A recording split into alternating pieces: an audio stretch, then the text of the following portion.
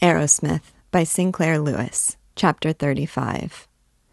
The plague had only begun to invade St. Swithin's, but it was unquestionably coming, and Martin, with his power as official medical officer of the parish, was able to make plans. He divided the population into 2 equal parts. One of them, driven in by Twyford, was injected with plague phage. The other half was left without. He began to succeed. He saw far-off India, with its annual 400,000 deaths from plague, saved by his efforts. He heard Max Gottlieb saying, "Martin, you have done your experiment. I am very glad." The pest attacked the unphaged half of the parish much more heavily than those who had been treated. There did appear a case or 2 among those who had the phage, but among the others there were 10, then 20, then 30 daily victims. These unfortunate cases he treated, giving the phage to alternate patients, in the somewhat barren almshouse of the parish, a whitewashed cabin, the meaner against its vaulting background of banyans and breadfruit trees. He could never understand Cecil Twyford. Though Twyford had considered his hands as slaves, though he had, in his great barony, given them only this barren almshouse, yet he risked his life now in nursing them, and the lives of all his sons. Despite Martin's discouragement, Mrs. Lanyon came down to cook, and a remarkably good cook she was. She also made beds. She showed more intelligence than the Twyford men about disinfecting herself. And as she bustled about the rusty kitchen in a gingham gown she had borrowed from a maid, she so disturbed Martin that he forgot to be gruff. Part 2. In the evening, while they returned by Twyford's rattling little motor to Frangipani Court, Mrs. Lanyon talked to Martin as one who had shared his work. But when she had bathed and powdered and dressed, he talked to her as one who was afraid of her. Their bond was their resemblance as brother and sister. They decided, almost irritably, that they looked utterly alike, except that her hair was more patent leather than his, and she lacked his impertinent, cocking eyebrow. Often Martin returned to his patients at night, but once or twice Mrs. Lanyon and he fled, as much from the family stolidity of the Twyfords as from the thought of fever-scorched patients, to the shore of a rocky lagoon which cut far in from the sea. They sat on a cliff, full of the sound of the healing tide. His brain was hectic with the memory of charts on the whitewashed broad planks of the almshouse, the sun cracks in the wall, the puffy, terrified faces of black patients, how one of the Twyford sons had knocked over an ampule of phage, and how itchingly hot it had been in the ward. But to his intensity, the lagoon breeze was cooling, and cooling the rustling tide. He perceived that Mrs. Lanyon's white frock was fluttering about her knees. He realized she too was strained and still. He turned somberly toward her, and she cried, "I'm so frightened and so lonely. The Twyfords are heroic, but they're stone. I'm so marooned." He kissed her, and she rested against his shoulder. The softness of her sleeve was agitating to his hand. But she broke away with, "No, you don't really care a hang about me. Just curious. Perhaps that's a good thing for me. Tonight." He tried to assure her, to assure himself, that he did care with peculiar violence, but languor was over him. Between him and her fragrance were the hospital cots, a great weariness, and the still face of Leora. They were silent together, and when his hand crept to hers, they sat unimpassioned, comprehending, free to talk of what they would. He stood outside her door, when they had returned to the house, and imagined her soft moving within. "No," he raged, "can't do it. Joyce, women like her, one of the million things I've given up for work and for Lee. Well, That's all there is to it, then. But if I were here 2 weeks... Fool! She'd be furious if you knocked. But... He was aware of the dagger of light under her door, the more aware of it as he turned his back and tramped to his room. Part 3. The telephone service in St. Hubert was the clumsiest feature of the island. There was no telephone at Penrith Lodge. The port doctor had cheerfully been wont to get his calls through a neighbor. The Central was now demoralized by the plague, and when for 2 hours Martin had tried to have Leora summoned, he gave up. But he had triumphed. In 3 or 4 days he would drive to Penrith Lodge. Twyford had blankly assented to his suggestion that Leora be invited hither, and if she and Joyce Lanyon should become such friends that Joyce would never again turn to him in loneliness, he was willing. He was eager. He was almost eager. Part 4. When Martin left her at the lodge, in the leafy gloom high on the Penrith hills, Leora felt his absence. They had been so little apart since he had first come on her, scrubbing a hospital room in Zenith. The afternoon was unending. Each time she heard a creaking, she roused with the hope that it was his step, and realized that he would not be coming. All the blank evening, the terrifying night, would not be here anywhere, not his voice nor the touch of his hand. Dinner was mournful.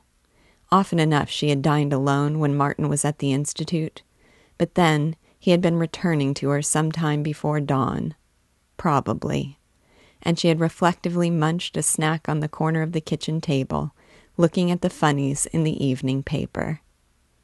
Tonight she had to live up to the butler, who served her as though she were a dinner party of 20. She sat on the porch, staring at the shadowy roofs of Blackwater below, sure that she felt a miasm writhing up through the hot darkness. She knew the direction of St. Swithin's parish, beyond that delicate glimmer of lights from palm huts coiling up the hills. She concentrated on it, wondering if by some magic she might not have a signal from him, but she could get no feeling of his looking toward her. She sat long and quiet. She had nothing to do. Her night was sleepless.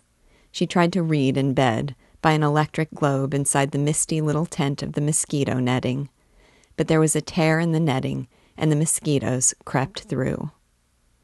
As she turned out the light and lay tense, unable to give herself over to sleep, unable to sink into security, while to her blurred eyes the half-seen folds of the mosquito netting seemed to slide about her, she tried to remember whether these mosquitoes might be carrying plague germs. She realized how much she had depended on Martin for such bits of knowledge, as for all philosophy. She recalled how annoyed he had been because she could not remember whether the yellow fever mosquito was Anopheles or Stegomyia, or was it Aedes, and suddenly she laughed in the night. She was reminded that he had told her to give herself another injection of phage. Hang it, I forgot. Well, I must be sure to do that tomorrow.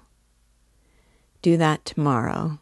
Do that tomorrow, buzzed in her brain, an irritating, inescapable refrain, while she was suspended over sleep, conscious of how much she wanted to creep into his arms. Next morning, and she did not remember to give herself another injection, the servants seemed twitchy, and her effort to comfort them brought out the news that Oliver Marchand, the doctor on whom they depended, was dead. In the afternoon, the butler heard that his sister had been taken off to the isolation ward, and he went down to Blackwater to make arrangements for his nieces. He did not return. No one ever learned what had become of him. Toward dusk, when Leora felt as though a skirmish line were closing in on her, she fled into Martin's laboratory. It seemed filled with his jerky, brimming presence. She kept away from the flasks of plague germs, but she picked up because it was his, a half-smoked cigarette, and lighted it. Now there was a slight crack in her lips.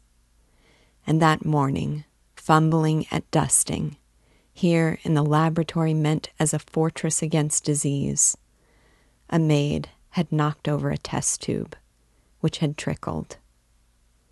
The cigarette seemed dry enough, but in it there were enough plague germs to kill a regiment.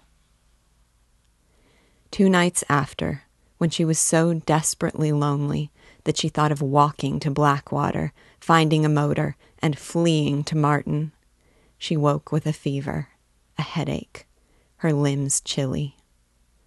When the maids discovered her in the morning, they fled from the house. While lassitude flowed round her, she was left alone in the isolated house, with no telephone. All day, all night, as her throat crackled with thirst, she lay longing for someone to help her. Once she crawled to the kitchen for water. The floor of the bedroom was an endless, heaving sea, the hall a writhing dimness, and by the kitchen door she dropped and lay for an hour, whimpering. Got to. Can't remember what it was. Her voice kept appealing to her cloudy brain. Aching, fighting the ache, she struggled up, wrapped about her a shabby cloak which one of the maids had abandoned in flight, and in the darkness staggered out to find help. As she came to the highway, she stumbled and lay under the hedge unmoving, like a hurt animal. On hands and knees she crawled back into the lodge, and between times, as her brain went dark, she nearly forgot the pain in her longing for Martin. She was bewildered.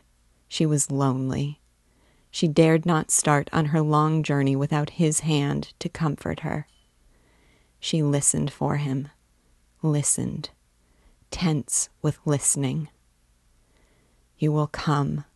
I know you'll come and help me. I know you'll come.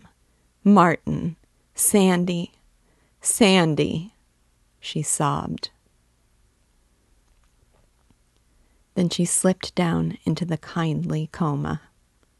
There was no more pain, and all the shadowy house was quiet, but for her hoarse and struggling breath. Part 5. Like Sondelius, Joyce Lanyon tried to persuade Martin to give the phage to everybody. I'm getting to be good and stern with all you people after me. Regular Gottlieb. Nothing can make me do it, not if they tried to lynch me, he boasted. He had explained Leora to Joyce. I don't know whether you two will like each other. You're so darn different. You're awfully articulate, and you like these pretty people that you're always talking about, but she doesn't care a hang for 'em. She sits back. Oh, she never misses anything, but she never says much. Still, she's got the best instinct for honesty that I've ever known. I hope you two will get each other. I was afraid to let her come here, didn't know what I'd find, but now I'm going to hustle to Penrith and bring her here today. He borrowed Twyford's car and drove to Blackwater, up to Penrith, in excellent spirits. For all the plague, they could have a lively time in the evenings. One of the Twyford sons was not so solemn. He and Joyce, with Martin and Leora, could slip down to the lagoon for picnic suppers. They would sing. He came up to Penrith Lodge, bawling, Lee, Leora, come on, here we are. The veranda, as he ran up on it, was leaf-scattered and dusty, and the front door was banging. His voice echoed in a desperate silence. He was uneasy. He darted in, found no one in the living room, the kitchen, then hastened into their bedroom. On the bed, across the folds of the torn mosquito netting, was Leora's body, very frail, quite still. He cried to her. He shook her. He stood weeping. He talked to her, his voice a little insane, trying to make her understand that he had loved her and had left her here only for her safety. There was rum in the kitchen, and he went out to gulp down raw, full glasses. They did not affect him. By evening, he strode to the garden, the high and windy garden looking toward the sea, and dug a deep pit.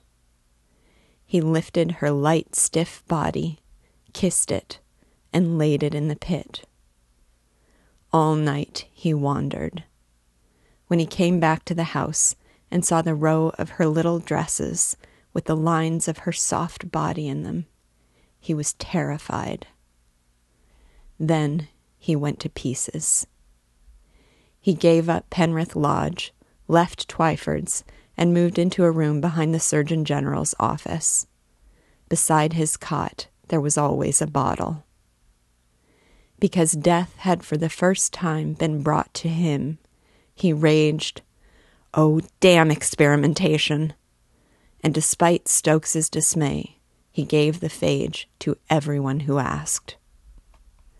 Only in St. Swithin's, since there his experiment was so excellently begun, did some remnant of honor keep him from distributing the phage universally. But the conduct of this experiment he turned over to Stokes.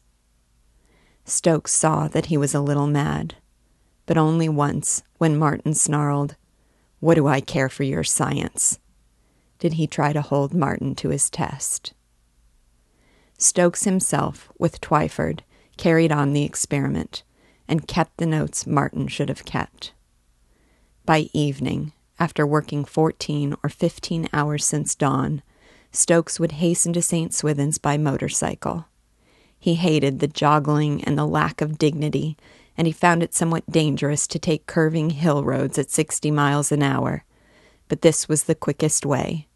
Until midnight, he conferred with Twyford, gave him orders for the next day, arranged his clumsy annotations, and marveled at his grim meekness. Meantime, all day, Martin injected a line of frightened citizens in the Surgeon General's office in Blackwater. Stokes begged him at least to turn the work over to another doctor and take what interest he could in St. Swithin's.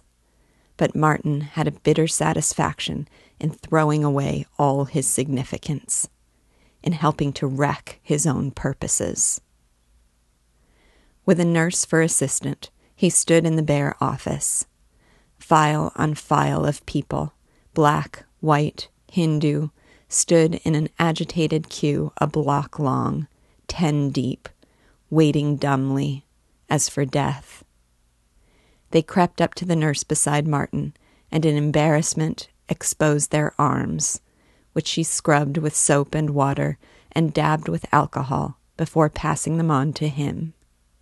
He brusquely pinched up the skin of the upper arm and jabbed it with the needle of the syringe, cursing at them for jerking, never seeing their individual faces. As they left him, they fluttered with gratitude. "Oh, may God bless you, doctor." But he did not hear. Sometimes Stokes was there, looking anxious, particularly when in the queue he saw plantation hands from St. Swithin's, who were supposed to remain in their parish under strict control to test the value of the phage. Sometimes Sir Robert Fairlamb came down to beam and gurgle and offer his aid. Lady Fairlamb had been injected first of all, and next to her a tattered kitchen wench, profuse with hallelujahs. After a fortnight, when he was tired of the drama, he had 4 doctors making the injections, while he manufactured phage. But by night, Martin sat alone, tousled, drinking steadily, living on whiskey and hate, freeing his soul and dissolving his body by hatred, as once hermits dissolved theirs by ecstasy. His life was as unreal as the nights of an old drunkard. He had an advantage over normal, cautious humanity in not caring whether he lived or died. He who sat with the dead, talking to Leora and Sandelius, to Ira Hinckley and Oliver Marchand, to Inchcape Jones and a shadowy horde of black men with lifted, appealing hands. After Leora's death, he had returned to Twyford's but once to fetch his baggage, and he had not seen Joyce Lanyon. He hated her. He swore that it was not her presence which had kept him from returning earlier to Leora, but he was aware that while he had been chattering with Joyce, Leora had been dying. Damn glib society climber. Thank God I'll never see her again. He sat on the edge of his cot, in the constricted and airless room, his hair ruffled, his eyes blotched with red, a stray alley kitten, which he esteemed his only friend, asleep on his pillow. At a knock, he muttered, "I can't talk to Stokes now. Let him do his own experiments. Sick of experiments." Sulkily, "Oh, come in." The door opened on Joyce Lanyon, cool, trim, sure. "What do you want?" he grunted. She stared at him. She shut the door. Silently, she straightened the litter of food, papers, and instruments on his table. She coaxed the indignant kitten to a mat, patted the pillow, and sat by him on the frowsy cot. Then, "Please, I know what's happened. Cecil is in town for an hour, and I wanted to bring... Won't it comfort you a little if you know how fond we are of you? Won't you let me offer you friendship?" "I don't want anybody's friendship. I haven't any friends." He sat dumb, her hand on his, but when she was gone, he felt a shiver of new courage. He could not get himself to give up his reliance on whiskey, and he could see no way of discontinuing the phage injection of all who came begging for it. But he turned both injection and manufacture over to others, and went back to the most rigid observation of his experiment in St. Swithin's, blotted as it now was by the unphaged portion of the parish going into Blackwater to receive the phage. He did not see Joyce. He lived at the almshouse, but most evenings now he was sober. Part 6. The gospel of rat extermination had spread through the island. Everybody from 5-year-old to hobbling grandam was out shooting rats and ground squirrels. Whether from phage or rat killing or providence, the epidemic paused, and 6 months after Martin's coming, when the West Indian May was broiling and the season of hurricanes was threatened, the plague had almost vanished, and the quarantine was lifted. St. Hubert felt safe in its kitchens and shops, and amid the roaring spring, the island rejoiced as a sick man first delivered from pain rejoices at merely living and being at peace. That chattering should be abusive and loud in the public market, that lovers should stroll unconscious of all save themselves, that loafers should tell stories and drink long drinks at the ice house, that old men should squat cackling in the shade of the mangoes, that congregations should sing together to the Lord. This was no longer ordinary to them, nor stupid, but the bliss of paradise. They made a festival of the first steamers leaving. White and black, Hindu and Chink and Caribbee, they crowded the wharf, shouting, waving scarfs, trying not to weep at the feeble piping of what was left of the Blackwater Gold Medal Band. And as the steamer, the St. Aya of the McGurk line, was warped out, with her captain at the rail of the bridge, very straight, saluting them with a flourish, but his eyes so wet that he could not see the harbor, they felt that they were no longer jailed lepers, but a part of the free world. On the steamer, Joyce Lanyon sailed. Martin said goodbye to her at the wharf. Strong of hand, almost as tall as he, she looked at him without flutter and rejoiced. You've come through. So have I. Both of us have been mad, trapped here the way we've been. I don't suppose I helped you, but I did try. You see, I've never been trained in reality. You trained me. Goodbye. Mayn't I come to see you in New York? If you'd really like to. She was gone, yet she had never been so much with him as through that tedious hour when the steamer was lost beyond the horizon, a line edged with silver wire. But that night, in panic, he fled up to Penrith Lodge and buried his cheek in the damp soil above the Leora with whom he had never had to fence and explain, to whom he had never needed to say, "Mayn't I come to see you?" But Leora, cold in her last bed, unsmiling, did not answer him nor comfort him. Part 7.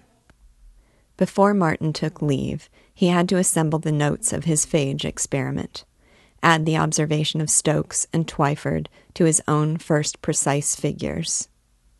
As the giver of phage to some thousands of frightened islanders, he had become a dignitary. He was called, in the first issue of the Blackwater Guardian, after the quarantine was raised, the savior of all our lives. He was the universal hero. If Sondelius had helped to cleanse them, had Sondelius not been his lieutenant? If it was the intervention of the Lord, as the earnest old Negro who succeeded Ira Hinckley in the chapels of the Sanctification Brotherhood insisted, had not the Lord surely sent him? No one heeded a wry Scotch doctor, diligent but undramatic through the epidemic, who hinted that plagues have been known to slacken and cease without phage. When Martin was completing his notes, he had a letter from the McGurk Institute, signed by Rippleton Holabird. Holabird wrote that Gottlieb was feeling seedy, that he had resigned the directorship, suspended his own experimentation, and was now at home, resting. Holabird himself had been appointed acting director of the Institute, and as such he chanted, "The reports of your work in the letters from Mr. McGurk's agents, which the quarantine authorities have permitted to get through to us, apprise us far more than does your own modest report what a really sensational success you have had. You have done what few other men living could do, both establish the value of bacteriophage in plague by tests on a large scale, and saved most of the unfortunate population. The Board of Trustees and I are properly appreciative of the glory which you have added, and still more will add when your report is published, to the name of McGurk Institute. And we are thinking, now that we may for some months be unable to have your titular chief, Dr. Gottlieb, working with us, of establishing a separate department, with you as its head." "Establish the value, rats. I about half made the tests," sighed Martin. "And, department? I've given too many orders here. Sick of authority. I want to get back to my lab and start all over again." It came to him that now he would probably have 10,000 a year. Leora would have enjoyed small, extravagant dinners. Though he had watched Gottlieb declining, it was a shock that he could be so unwell as to drop his work even for a few months. He forgot his own self as it came to him that in giving up his experiment, playing the savior, he had been a traitor to Gottlieb and all that Gottlieb represented. When he returned to New York, he would have to call on the old man and admit to him, to those sunken, relentless eyes, that he did not have complete proof of the value of the phage.